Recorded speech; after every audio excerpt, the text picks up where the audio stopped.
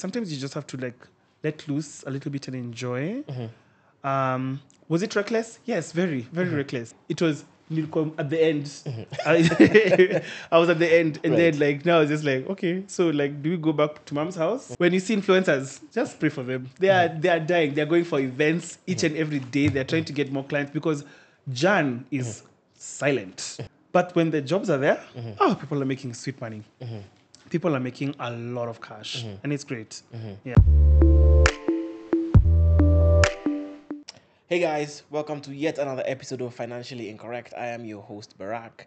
Last week, we talked with the Madison Assurance CEO, Garuya, who told us about the different money things that he considers when he's taking on jobs at senior CEO level. I hope you're able to pick up one or two things from there. Today we have a totally different episode from a totally different scope, different industry, from the creative space. I guess a lot of people refer to it as like the gig economy or whatever. And we have Jason, aka JayTakeAPic, in the house with us today. He is a lifestyle content creator now full time. Yeah. That's what he's doing to make his money. So I'm hoping that he can tell us how all these content creators make money, enough money to go to all these fancy restaurants and good trips and, Lamus and Malindis and the likes. It's a good life. It's a good life. It's a good life, yeah. Yeah, so hopefully you'll be able to tell us all about that. Yeah. And so the first question I'm going to ask you, which we actually talked about before we had this conversation, is who are you? I told you. You're going to give me an existential crisis. Yeah. I would consider myself a marketing maverick. I've been in the marketing industry for a very long time. Started my social media journey when I lost my first job, which was maybe like 7 years ago. And I found the social media world very interesting. And I decided to take a gander, got my first job as a social media manager, and then worked my way up now to where I ended up in my last company that I worked in, which was in events, which now sparked a whole different kind of energy inside of me that kind of saw events in the Nairobi space as a very interesting way to go and kind of led me into this space where I am, where I host events, I manage events, and I do content primarily full-time now.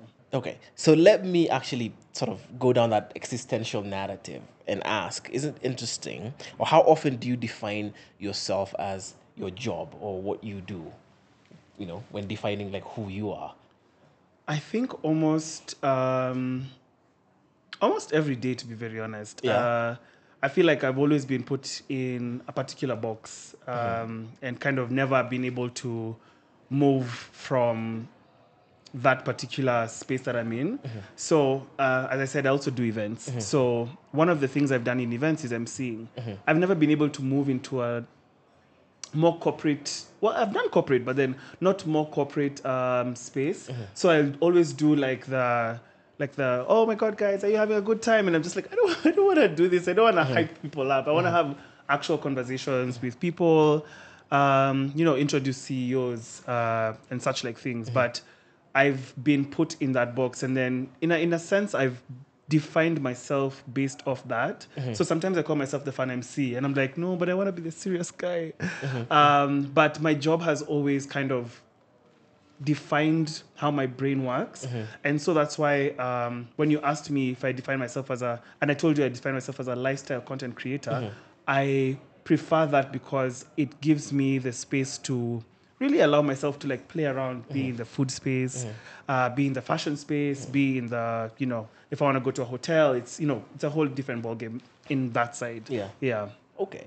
And who then are you outside of what it is that you do? And the reason I'm asking that is, I guess, if you're looking at an individual in a wholesome sense, I mean, is it healthy to purely be defined by your work, or what it is that you do, or especially you defining yourself as what it is that you do? Yeah.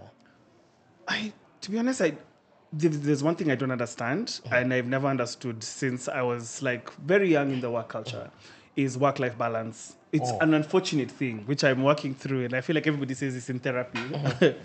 I've worked in very high pressure jobs that never really allowed me to kind of. I've taken up my laptop in a club before, and this was before COVID. Just before COVID happened. I remember being in.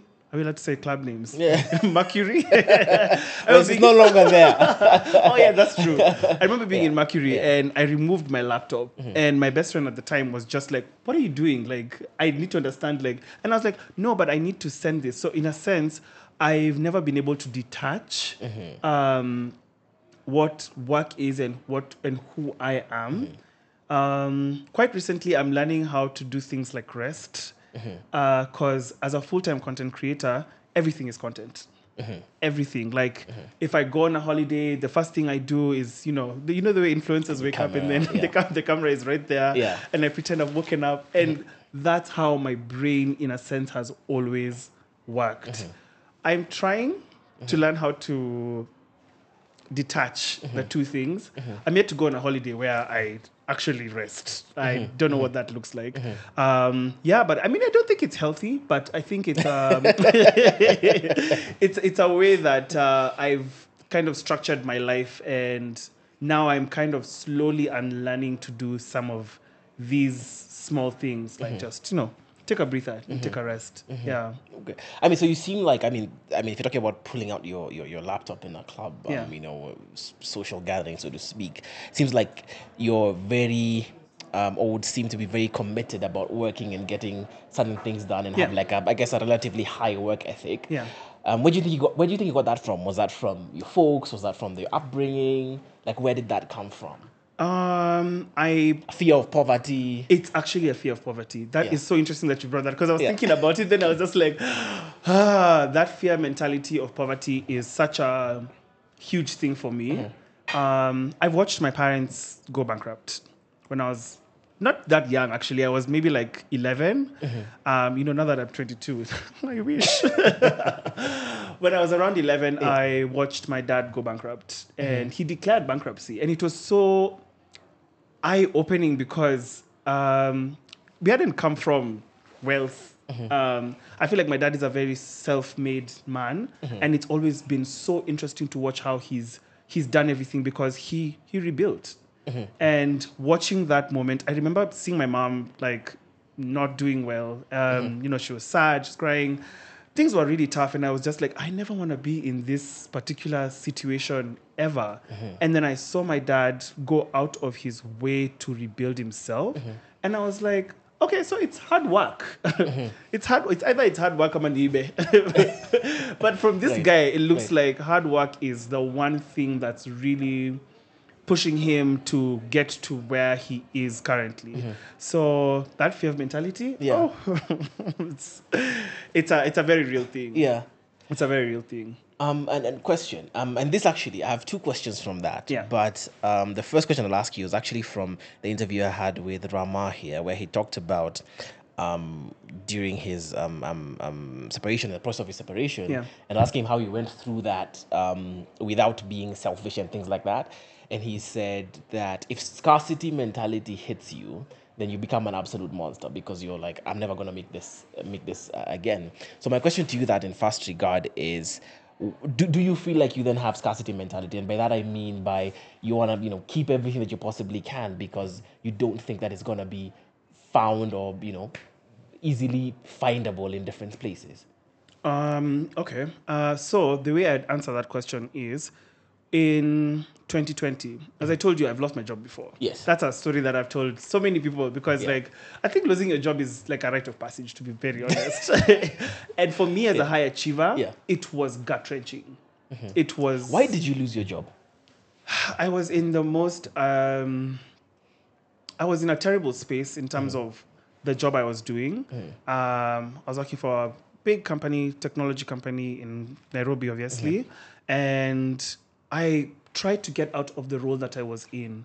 As I told you, marketing has always been my life. And I was doing something that was such a pivot that every day was just such a chore. And one day HR came and asked me like, okay, can you have a discussion? And the conversation at the time was, will you take cash and leave, or do we frustrate you and you stay and then you quit yourself? And I said to myself, what? Was it as frank as that? Yeah, it was actually. It was. If I see that guy right now, to be honest, I would give him a hug because I feel like it changed a lot of things in terms of how I have conversations even right now. But it was actually as frank as that. And as young as I was in my career, I feel like it was. He could have been sweeter. He could have been kinder. I feel like everybody just deserves some kindness, and he didn't give me that. But I feel like that thought of having that money at that time, well, I was just like, it played back into my scarcity mentality because I was just like, oh my God, this is a lot of money. Let me take it. Let me actually just like, let me keep it to myself and then see what I can be able to do with it. Then from there, actually, that's how I ended up starting. I've started several businesses in this Nairobi. I used to sell jewelry and phone cases. And I can actually say I was actually a very good seller. I had a really good business, and my mom actually helped me because my mom is also really good at business. She really helped me, I guess, like market to her friends, to my friends. She helped me wake up in the morning because, you know, like when there's nobody keeping me on the clock. She'd be like, excuse me, it's time to get up. You need to post on social media. You need to get your stuff together. Yeah. Because like you have a business you're supposed to be running right now. Yeah. So wait, I lost my trail of thought. Yeah. The question was around the scarcity mentality and, Yes. and I guess how. Yes. So that was the first time now Yeah. when I lost my job. Yeah. So now the second time was COVID. Now I am a very good saver, and I mean like.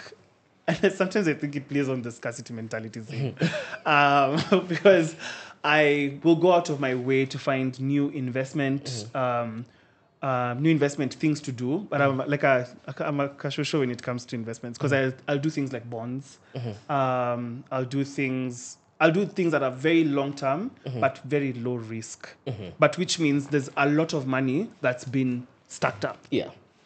So 2020 happened, I think, to the whole entire world. And I wasn't really afraid until I was afraid.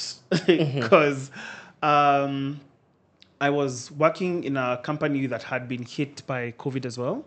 So which meant that I had just been poached at the time. My salo initially was cut by half. And this half was being prorated. There are no influencer jobs. I was in a state where I'm just like, there's no money coming in, so which means I need to start removing cash from my account. And I started removing cash. But you know, there's this thing that happened during COVID that was very interesting. Tulikuwa tunakula bash. Tulikuwa tunakula bash. And it wasn't, you know, you're in the house. If somebody says, okay, Sabasi, let's go to Nani's house. You're bulk shopping because now you have to, you know, like there's so much money you're bleeding out, but you're not making back. That I was just like, what? So I remember at the time I was with a particular bank, and I went to the account, my fixed deposit account. You know, fixed deposit you don't touch. And I remember I removed my last 30,000. That day, I remember I went to, because, you know, like, you got to treat yourself. You're sad. I was in town, and I went to Snow Cream. And I had an ice cream. First, I'm very lactose intolerant. So, like, in my head, I was just like, this is masochism. Like, this is a sad day. You deserve better. And I remember I just sat there and I said to myself, like, okay, we need to pivot. You can only be sad for so long because there's nobody actually coming to save you. There's nobody who's going to take care of you. Because I have this problem where I do not like to ask for help. So in my head, I was just like, it's time to take yourself out of this situation. And I remember with that 30K, I changed a couple of things I was doing with myself. Fortunately, my landlord was actually very kind, and he told us that we can be able to pay rent when we can, etc. And that's when I was just like, I remember sitting down with my friend, she's called Elizabeth, and we're just like, okay, Sabasi, what companies are we going to reach out to? Because we need to do influencer work again. Because the influencer space had now opened up again, because there were not many spaces for guys to be able to advertise, Right. apart from influencers Right, and their right, content. right. And I remember reaching out to 1, 2, 3 people, and I got 2 solid jobs. Let me tell you, things were tight. I covered the whole entire belt like this, because I had to make sure now, like, I had to replenish the supplies That you had drained. that I had drained. Right. Right. And that balance between getting my mind back into like, okay, we're not poor. We're not poor. We can be able to eat. Like, I was eating, yes, but like just that thing for, could this be your last, before you have to ask for help? Because fortunately, I'm surrounded by a lot of people who are willing and able to help. But in my head, I was just like, I want to be the one to save myself. It's not healthy. I have very many unhealthy habits. Right. But just that having to save myself was a big thing for me. Okay. Yeah. And let me actually relate that back to, I guess, when you're saying your family, your dad, your mom, or your dad's going through bankruptcy. Yeah. What's the difference between what you experienced then and what you're experiencing as you're removing your last 30K from the bank in 2020? So, like, I guess as a child and vis-a-vis what you're actually going through. I would say that's a tough one. Because I don't think much changed. I didn't see my dad asking for help, and I think that was a lot of what it was for me. But what was life like at home, like at that point now? And how did you even know that you was going through? Oh no, bankruptcy? let me tell you, my parents have always been very honest. Like, I'm those kids who, from a young age, like when I wanted to go out, my mom would just be like, "You wanna go? Just as long as you tell me where you are, how long you're gonna be there." So we've always had that honesty that has always been built in the family. Right. So when things are changing, like, when this TV is being cut, and I'm like, and I was a little chubby kid, and I'm just like, why are we not eating 3 sausages, and where's my uji? You know. Those changes for me, I was just like, I noticed them, and my mom was just like, okay, so Abasi, we're going through a financial. There's like a turmoil happening, and I want you to prepare yourself. And I was just like, hey, okay, this is a change. But I don't know, the difference between then and I guess in 2020 was just like, I don't think there's a difference, because I just seeing somebody having to rebuild themselves, and me having to now just say to myself, like, we gotta push on, and we gotta just like take ourselves out of this situation. I think for me it was a gently similar situation. Yeah. Okay. Yeah. And in terms of now the concept of money, because if you're saying at 11, you're, I guess, understanding your parents are going through a financial issue. Yeah. When do you feel like you have your understanding of money? Like a very conscious memory where you're like, even if it's the sausages, and saying, oh yeah, now I'm not eating sausages anymore. I'm on something else. And this is as a result of not having money. Yeah. Yeah. I think actually when I left high school, because my dad now at this point had rebuilt, and he put me on a salary. My dad has always had several businesses, and I wasn't those lucky kids who got an allowance. I had to work for everything. My dad is a tyrant like that. So he's run several businesses like restaurants, car washes, etc. I've been a waiter. I've been a barman. I've done stock taking. So for me, those are things that help me understand like the value of a 5,000, because that cash is the one that I used to use now when I'm going to school. That cash is the one I used to use. Because as I told you, my parents never cared. If I went out, they're like, you go do your thing. But where are you getting that money from? So that afternoon when I leave USIU and I get into the school bus and I go all the way to my dad's car wash or my dad's restaurant, and I sit there and I'm there till like maybe 9, 10. Then I go home and I do homework. for me, that's actually when I understood like this is actually how capitalism works, Yes, and yeah. and the value of actually working hard for your money. I think Yeah. that's when I really got a grasp on what money looked like. Yeah. Yeah. And even you're talking about your first salary, what kind of amount of money is he putting you on? Oh I mean, my for this quote gosh. unquote part-time work that you're doing. I was like, what, 12K? Yeah. It was 12K, but then it was incremental. Sometimes, like, if I was like really good at like, if I stayed for long, if I Yeah. went to like on Sunday, like he'd ongezea me like a 2K, just like, here you go, buddy, have a good time. And this would come at the end of every month. Yeah, at the end of every month. Yeah. Like, so I have to also like sit down and then think to myself, like, you can't waste this cash. You can't waste this cash. So that's why we used to go to Molly's and all that. So you're not really spending and you're taking things like matatus and things like that. So you're able to really balance it out. So that's when I learned that thing for there's rice at home. Because I had never understood. I was like, right now, I don't know if there's rice at home. Yeah. When I was much younger, that's Yeah. when I understood, like, eat in the house before you go out. Eat before you go. Pack lunch if you can. Like, that's when I really, really You understood. spend less Yeah, money wherever it exactly. wherever it is that you're going. Exactly. Okay. And are you saving any of your money at this point? Any of these 12 Gs, are you saving any of it? I was. Yeah. I was actually saving. That's when I opened. My mom actually now the saving side of my brain comes now from my mom. My mom is always the person who will be like, okay, so out of that money, how much did you put in the bank? And I'd be like, first of all, that's none of your business. But immediately I'm giving her the report because it became a thing for this is how much money I've put in the bank this month, mom. This is how much I have now. This is how much, this is where I'm at currently. Yeah, I think that's how I learned how to properly save money now Right. in my account. Okay. Intentionally. So does that happen for, I guess, your 4-year period while you're in US? Are you essentially you're on a salary, saving a bit of money, Yeah. spending a bit of it, going out every so often, Yeah. all of that? Okay. So what happens after USIU in terms of, I guess, your proper first job? Do you still continue working for your dad? Do you go somewhere else? No, now, first I had dreadlocks. That was the freedom of working for my father. I moved into my first paying job as with a KRA pin. Yes. Was at a bank. I was an intern. And I remember I was earning 6,321. 6,321. 21. So at this point, it just wasn't enough. It just wasn't enough. Yeah. And fortunately, I'd had some savings in the account.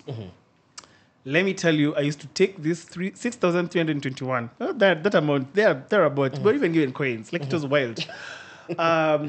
That Friday, I would spend it. Oh, the day you get it, you Spend it. Yeah.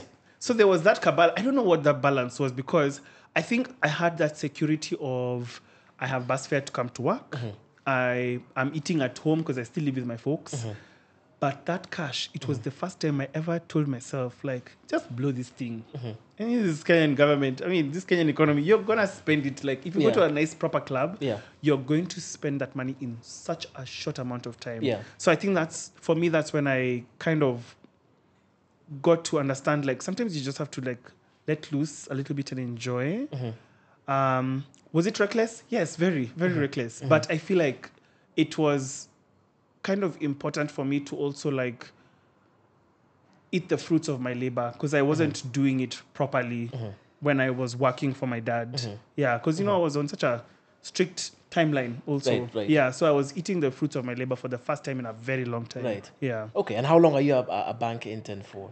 8 months. 8 months. 8 months, yeah. 8 So months for 8 before I months, moved to the tech company. you're blowing. Oh my God! Like if I think about it now, and I do the 6 times, I'm like, oh my God! I could have saved could have some been cash. something, yeah. It could have been something. Yeah. But in that time, I was just like, I need to just enjoy. Okay. Yeah. So you moved to the tech company. Yeah, I moved to the tech company. All right. So at the tech company, do you interview for the job? Do you apply for the job? I Are you did recruited? interview. I did Yeah. interview for the job. It was a very grueling process. Fortunately, Nairobi is all about networks. So an uncle of mine knew the head of HR at the time. It's an uncle who actually came through. Yeah. Not those. Oh my God! You know the Kimia CV. Oh my God! Yeah. So now once I did the interview process, now that's how I managed to get into the Okay. company. But when you get into the company, now you're on your own. Yeah. Yeah. So I think of that job with so much. I would never look back. I'd never look back actually, because I feel like that job. When the job teaches you nothing. What kind of role? What kind of role was it? Was it It was a data entry role. a data entry Yeah, role? Okay. and so I felt like my brain was not being engaged. Okay. My gosh. And what's the offer that they're putting on the table for data At the time, entry? I was making 35K, which wasn't too bad. Okay. I'm still living. Now at- you're getting taxed. Yeah. Oh my God, I was getting taxed. Yeah. That was the biggest shock because Gross my and net. 6,300 was not getting taxed at Yeah. all. It was Yeah. actually below. Yeah. So it's getting taxed. Yeah. And at this time, I'm like, okay, I'm earning some cash. It's not too bad. I can enjoy life a bit more. But my job is so draining that I felt like I was drinking away my salary more than, and then it wasn't like the As a way release. at the as a release, yeah. Because at the bank I was enjoying, yeah. But then when I was in this new company, I was drinking my sorrows away. When you leave Jobo and you're like, someone says, "Let's go for a drink," and you're like, "I need that drink." That's how my brain used to function.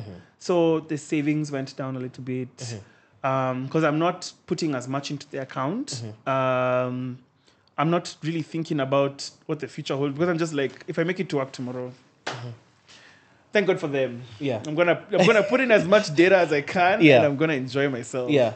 Yeah. So I think that's how it was for me. Like when I joined that company, it was a lot. Okay. Yeah. Question: how many roles do you then, or how many different jobs do you then work between that tech company as a data entry to where you've made the decision now to be a full-time content creator? I was an account director in a marketing firm.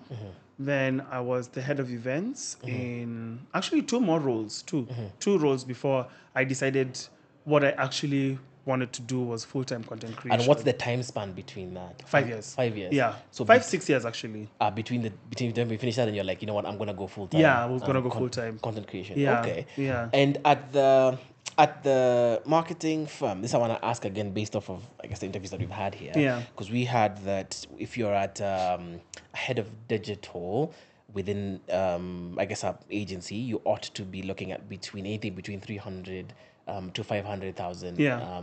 As a monthly salary. Yeah. So if you're a marketing director, like what are the pay scales and different job roles that one would go through in order to be able to get there? So I was account director, Account not director. yeah, Sorry, yeah, account yeah, director, yeah. yeah. So I went through account exec first. Then I was promoted. So it wasn't too because because I was in a digital firm. So from you get in as an account exec. So basically your role is all about day-to-day management. And then now when you get into account director, now your job is all about business acquisition. So that time frame and working in an agency was wild because there's not really much that you don't do like on a day-to-day. There's a day where you'll sit down and you'll write copy for social media. There's a day where you're helping a designer put together artwork. And then there's a day where you're taking out clients for fancy business dinners and you're trying to kind of woo them. There's that balance. Yeah. But I think in that time frame, I had learned so much about how social media really works in terms of influencer management.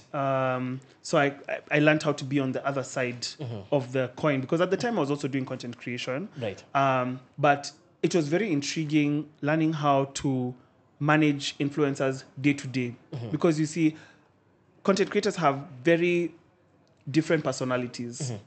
And I think for me, that was a really, really big passion. Like if I was to do anything right now, it would be to open an influencer agency where I kind of sit down with influencers, kind of help them run their content calendars. That would be the ideal future that I would hold. Actually, I'm going to watch this years to come. And I'm going to hold this to myself because I just feel like there are so many wasted opportunities that influencers have. And also, there are not many people who are taking care of influencers in this space that people are losing out on so much cash, like so much cash. And when you say losing out, yeah. is it an opportunity that's missed? Is it fleecing or what? It's fleecing. It's not knowing how to negotiate. It's Could you give us an example? Oh, absolutely. Yeah. Okay, so I can use myself because I've negotiated for a lot of people. Right. I can use myself. So for the longest time, I had a standard rate card, which I feel like all influencers do. And my friend Joy Candy had a look at my rate card, and she's just like, "Okay, babe, let's be serious." And I was like, "Babe, I'm not getting enough jobs." And she's like, "Yeah, let's be very serious. How are you negotiating when you go into a room? Do you just put your rate card there, then you just tell them, okay, this is it? Or do you then sit down and tell them, okay, but how long would you like us to have this campaign for? Because the rate can be able to go down. It's a bit more flexible.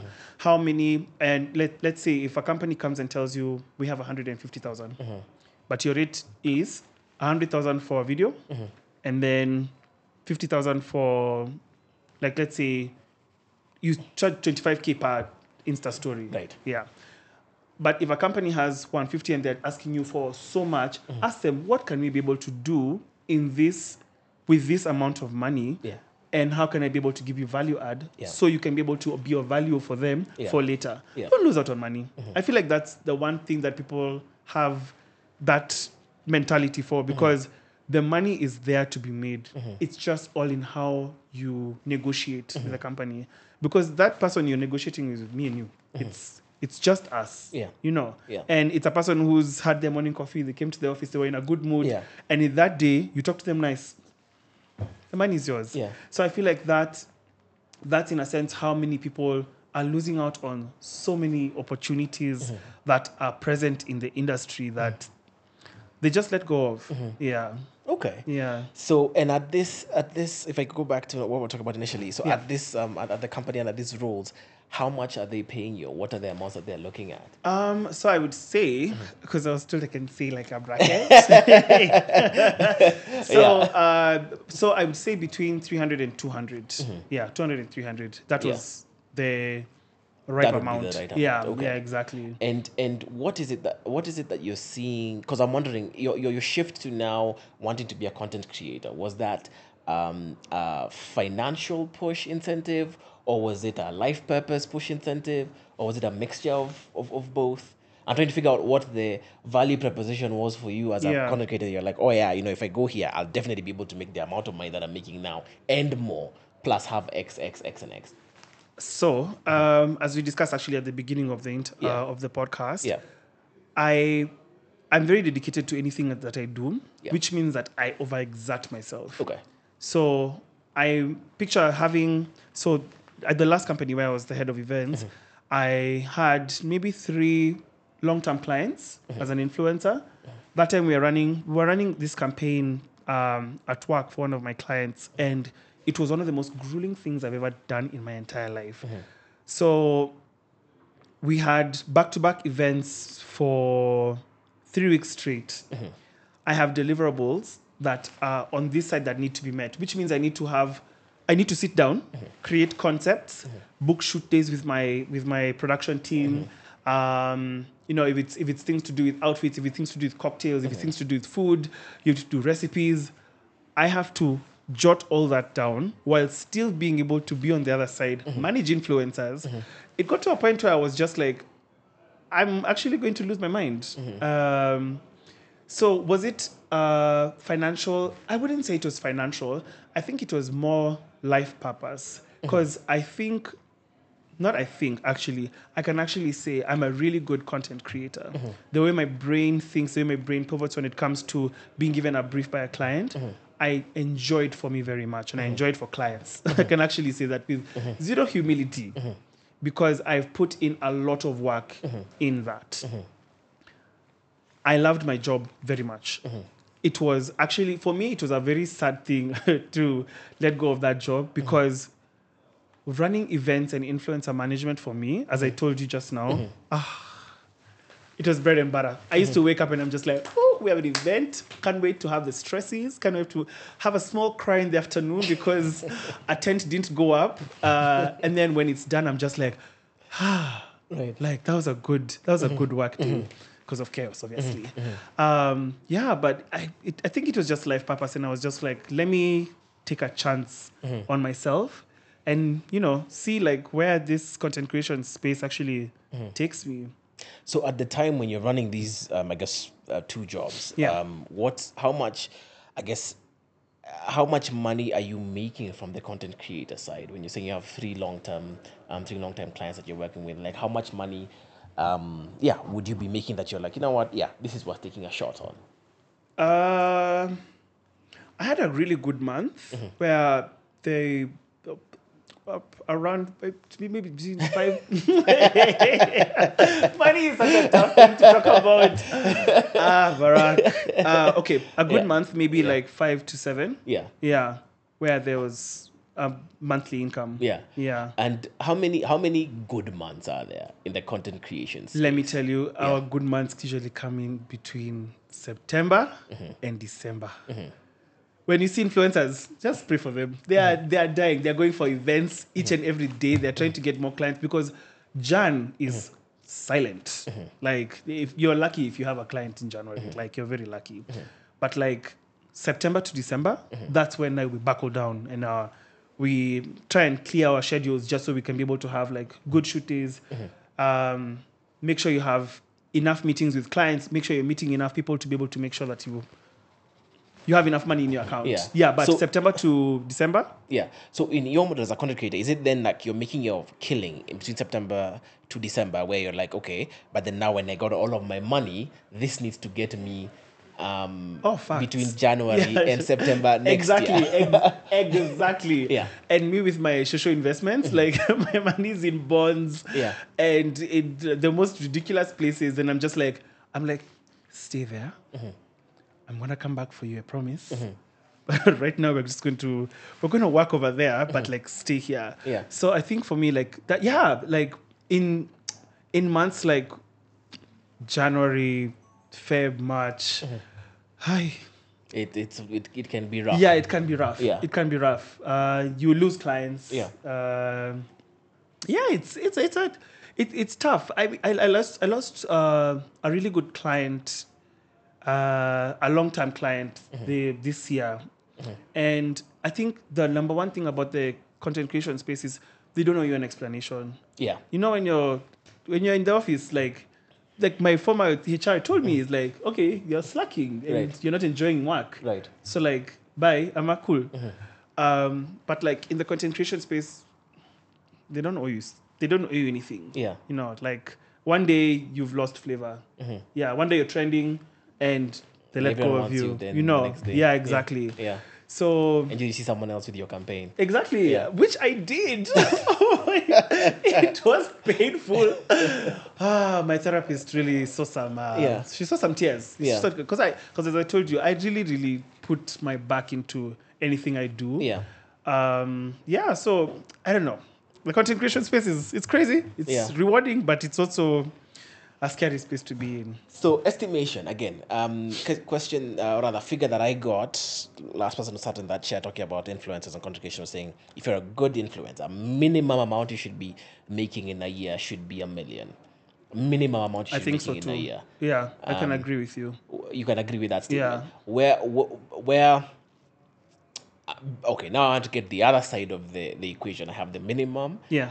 And of course maximum is of course, can really get up there. Yeah. But I want to say, in your estimation, I guess with your friends and your circle, like how much is a good content creator making? Between $1 million to what? Is it 7? Is it 10? Is it 12? And in fact, I'm asking because I don't want us to use for the top figure. I don't want to use an exception. Yeah. And by exception I mean not like Nyashinsky who has like the Johnny Walker ads and things that are very clearly seen. Yeah. I'm just talking about like a good average content creator. Okay, so maybe I can give you an example without naming names. Yeah. I've negotiated a brand ambassador's contract. Yeah. And it was one of the lower sides. So it was $550 per month for 12 months. What's that mathematics?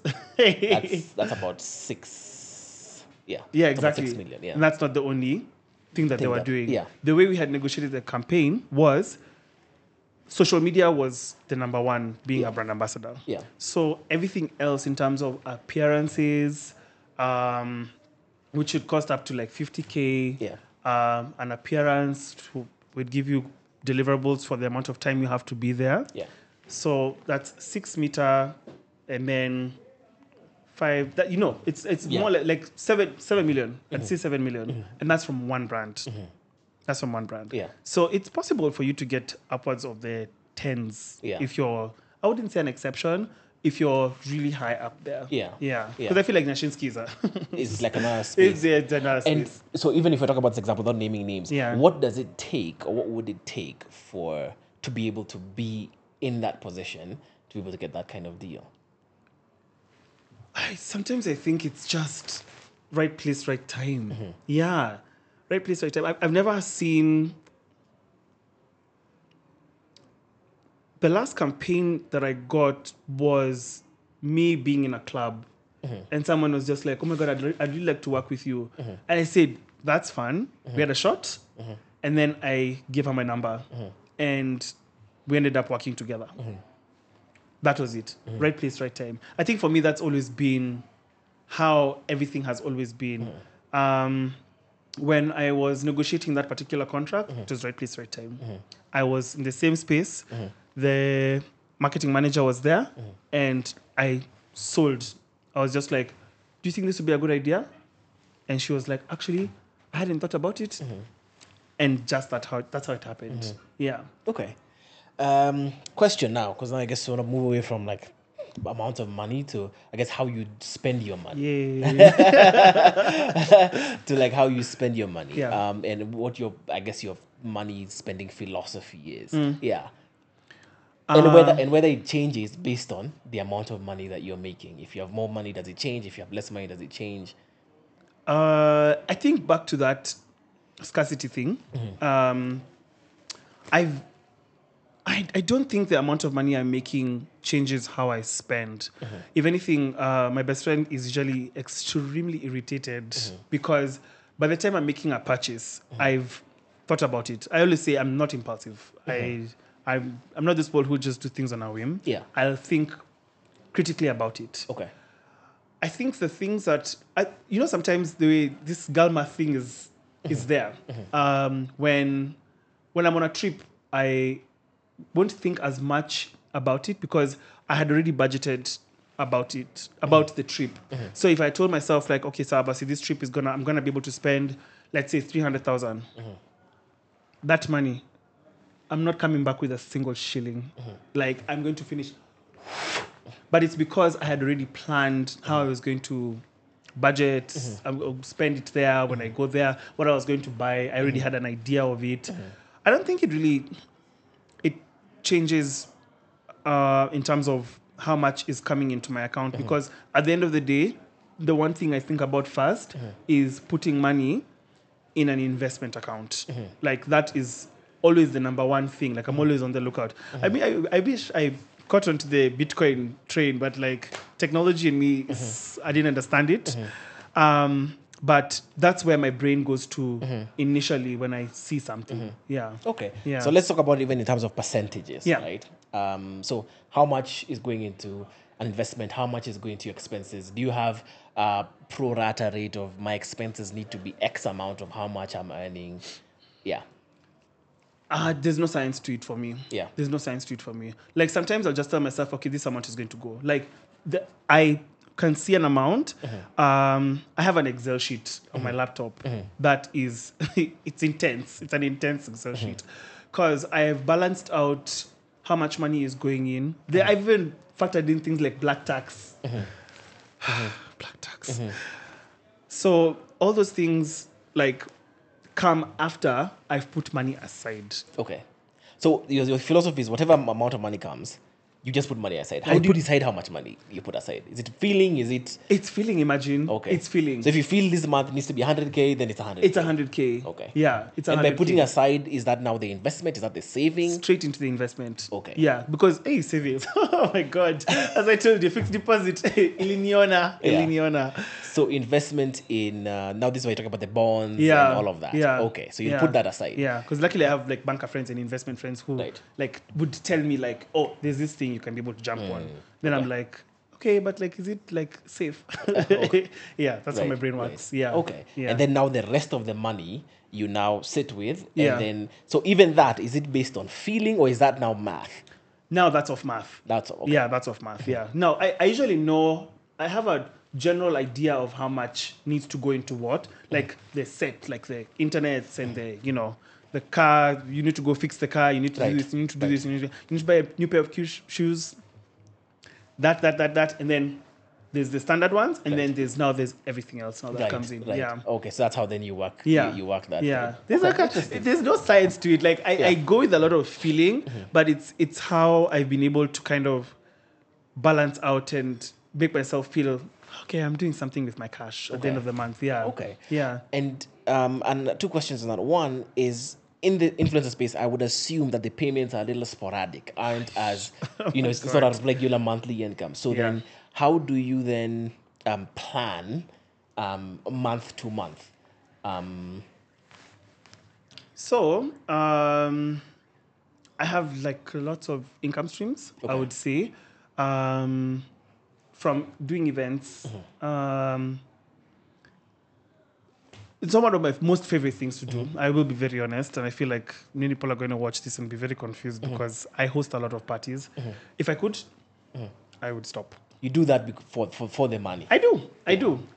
To be very honest, and I'm being very honest about it.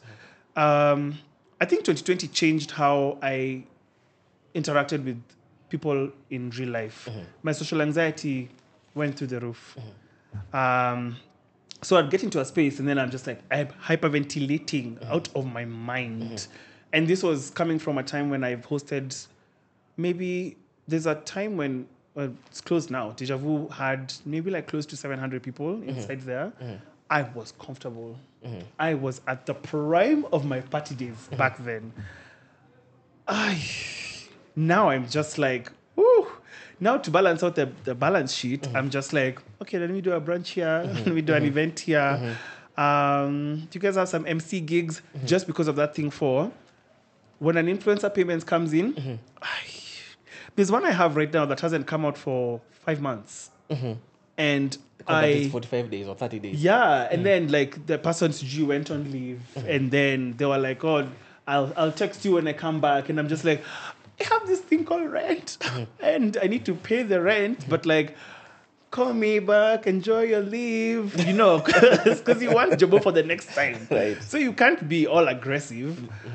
But, you know, just having those multiple sources of income have been a great help.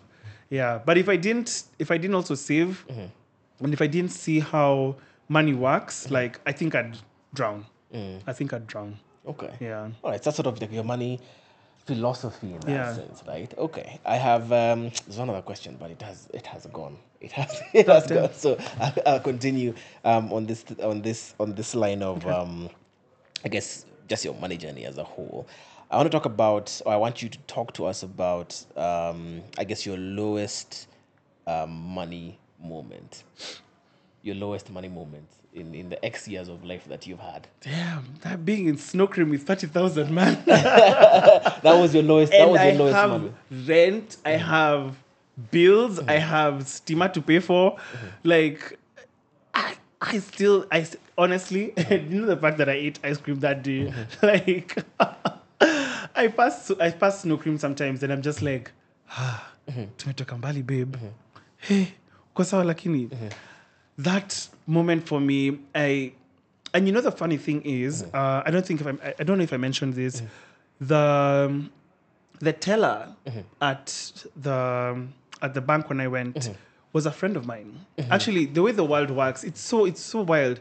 He is my friend's fiance. Now, And I remember one time, like maybe like a year after, we were chilling at a barbecue, and I told him, I was like, oh, I remember that time when I came to the bank, and he's just like, yeah. He's like, yeah, that day you were a bit down. And I was like, yeah, that was the last money that I had, like last cash, like completely. And he told me, are you serious? And I was like, yeah, like I didn't have any more money. I didn't have any more investments. I didn't have any savings. That was number last before. And I could say God, like, gave me Jobo again and got me back into the influencer space, etc.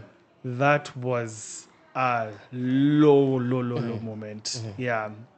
Think about it now. Can get some balancing tears, but Yeah. I'm not going to cry on the internet.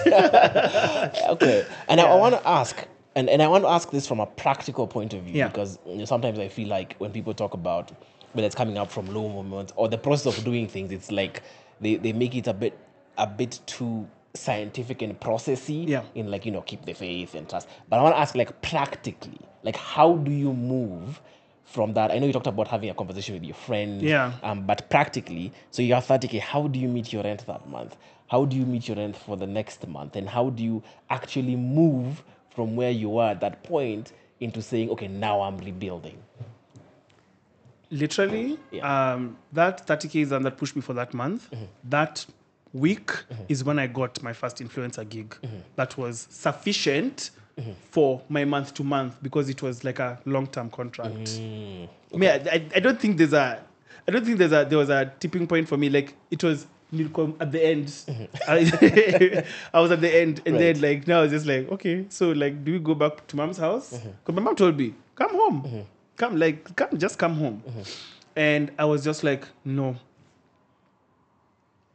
there must be a way out of this. That month, things changed.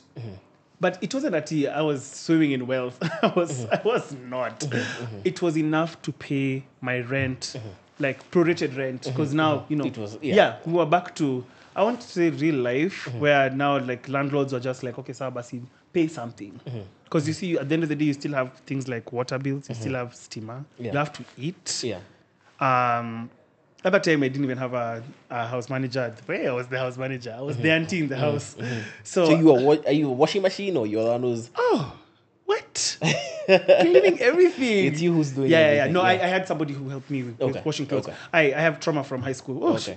Okay. There's one thing I'm not going to do is wash a clothes. Okay. Okay. So I had somebody to help me with that at least. But fortunately, I think that's really how I got out of that space. Yeah.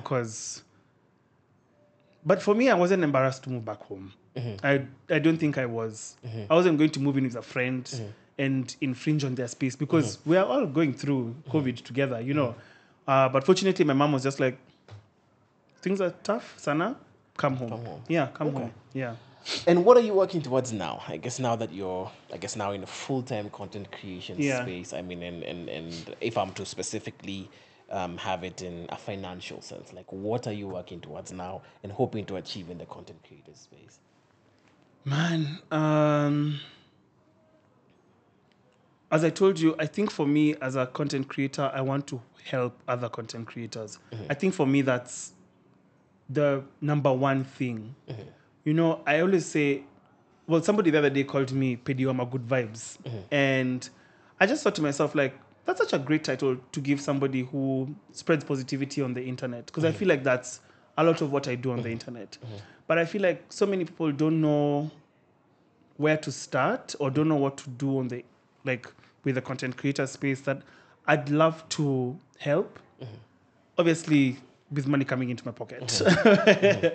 But for me, I think that's one way I'd love to do it. But obviously, having things like long-term clients it's always a plus. I think that's the goal for every influencer, to have a contract given to you, 1-year contract, and told, here, this is every month in your pocket. All you need to do is just think about the concept, give us something cute, look nice, feel great, and move on. Yeah, so I think that's the short-term goal, but my long-term goal, because I always say this, like, I don't think social media is forever. I don't think I want to be dancing on TikTok in my 40s. Not at all. Currently, I can't even catch a dance. so I'm already behind. Yeah. I'm already behind on Yeah. everybody else's nanny Yeah. schedule. But yeah, I think that's the pivot that I'd want for my career, to kind of get back into a space where I can be able to help people come up with concepts, build their profiles, build a brand online. Because I mean, I did it for a very long time, but that's kind of the direction that I'd typically want to go. Okay. But to do that, I must be able to show you what my page looks like. Yeah. Yeah. You know, you can't believe me if I tell you I'm a good footballer. Okay, Yeah. so great. But like, can you pay better? You know, like, you need to actually show me. Right. So I want to create great, amazing, wholesome content on my platform, even when it's not paid content. So when somebody sees my page and I'm just like, can I help you manage yourself? They'll say yes. That's my goal. Okay. Yeah. And just a piggyback off of that one, Yeah. based off the possible business proposition for that is, and if I'm to refer to our conversation earlier on the long-term contract that your unnamed person got, Yeah. how many of those exist in the market, and in your experience, and what would the average long-term contract financially or fiduciary, what would that amount look like? They're not many. Yeah. I'll be very honest. They're not many. Those opportunities they're very far and like they're spread. What's that word? Far and few between. My brain did. Yeah. Because you see, I still think that this country has not understood they're slowly understanding it, the benefit of social media influencers and content creators. I think many at times, people who are brand ambassadors are not content creators. If we'll take an example, Nyashinsky as the brand ambassador for Johnny Walker. Yeah. I don't think he's a content creator. I think he's a great name for the brand. A great And musician. I think that is a conversation that is not had enough with brand managers in terms of, don't make him do a TikTok. His association to who you are is really the main connection that you need to your public. And many people don't understand that. Now, you see, the conversation that we had even with the brand ambassador that we had gotten was, oh no, we want them to start posting some things on and when they wake up in the morning, they should show the product. And I'm like, you've lost the plot already. You've actually lost the plot. So for them now to kind of give people that power of being the brand ambassador, that understanding, it's going to take a long time. It's going to take a very, very long time for many companies to actually just go to their way and say like, okay, we trust you enough. You're our person. Yeah. But when the jobs are there, people are making sweet money. People are making a lot of cash, and it's great. Yeah. Okay, so then what would be the average? Because I mean, there's a far and few between. Average deal be worth what? 200 Gs, 300 Gs? No, it's little. I'd say maybe like between 5 to a million. Yeah. And I think maybe that's even on the lower side right now, given inflation. Yeah. I think people are earning a lot more because like many more companies are coming from outside and they have bigger budgets. Yeah. So I'd say maybe between 500 to a million bob to be a brand ambassador. And maybe that's on the lower side if I'm entirely honest. Yeah. Okay. Last question as we wind up. Yeah. What would failure look like for you, financially speaking, 10 years from now, if you have failed? What has happened? Have given me another existential crisis. Oh my God.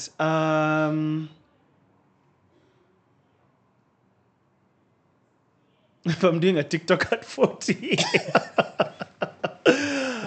To be very honest, I don't want to dance on the internet at the age of 40. But I think for me, it would be not being able to actualize this dream that I have of having this kind of digital agency. I think for me, that's where I'd want to go and pivot.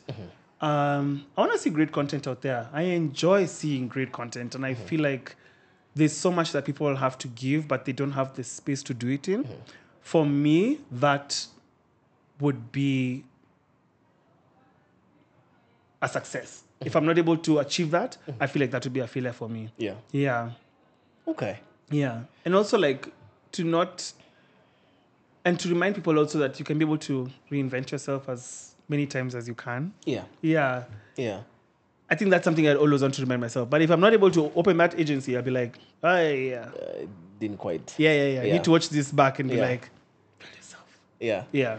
And financially speaking, is there like a figure that you're working towards? Is there like something that you're like, you know what, if I get 1 billion or 2 billion or 3 billion, whatever the case is like, then I have achieved success? That's a tough question. So, I don't know if you know this, but this is my merchandise Yes. brand. Yeah. Yes. We were initially in debt. And my best friend and business partner came on board, helped me clear that out. Right. Because I'd go to the club and somebody would tell me, I want this. And I'm like, cool, okay, send the money to my account. And I'd eat it. so on Monday, I was just there like, who gave me an order? I'm like, oh my God. Yeah. How we are still alive, to be very honest, it's all thanks to her when she came in, because I'm marketing, she's operations.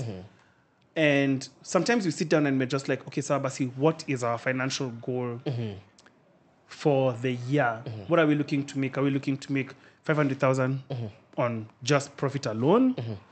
And I think that's always been that answer for how much I would actually see as a success is always such a tough question, because I'm just like, in my head, I'm just thinking to myself, like, if we passed even by 100K from 2 months from before, we've already done a bigger job. I think I take away that pressure for myself a lot. But if there was a figure, I mean, I'd say like maybe like 900 million. I feel like I'd be comfortable with 900 million, just, you know, just chilling with some, I don't know. Something to think about, eh? Yeah, it is actually. Yeah. I guess the next time we have you on, we'll find out what the answer is. Yeah, for sure. Yeah. But that was that. I mean, anything else you want to add? Anything, whether it's, I don't know, advice, something for content creators, influencers, possibly. No pressure. Maybe the advice I can give content creators is always pivot. Like, if you see something is not working, pivot. Yeah. Change it. Like, there's nothing holding you down to a particular situation. If you can and it's not working, change it. Yeah. I think that's the number one thing. Okay. Yeah. All right, guys, that was JayTakeAPic. I have enjoyed that conversation, learned a couple of things about the influencer content creation space, and Jay's very interesting money model, partly based on feelings and partly based on science. But yeah, that was a good episode. I really enjoyed that. Please remember to like, share, and subscribe. Let us know who you want to see next on Financially Incorrect, and we'll see you guys on the next episode.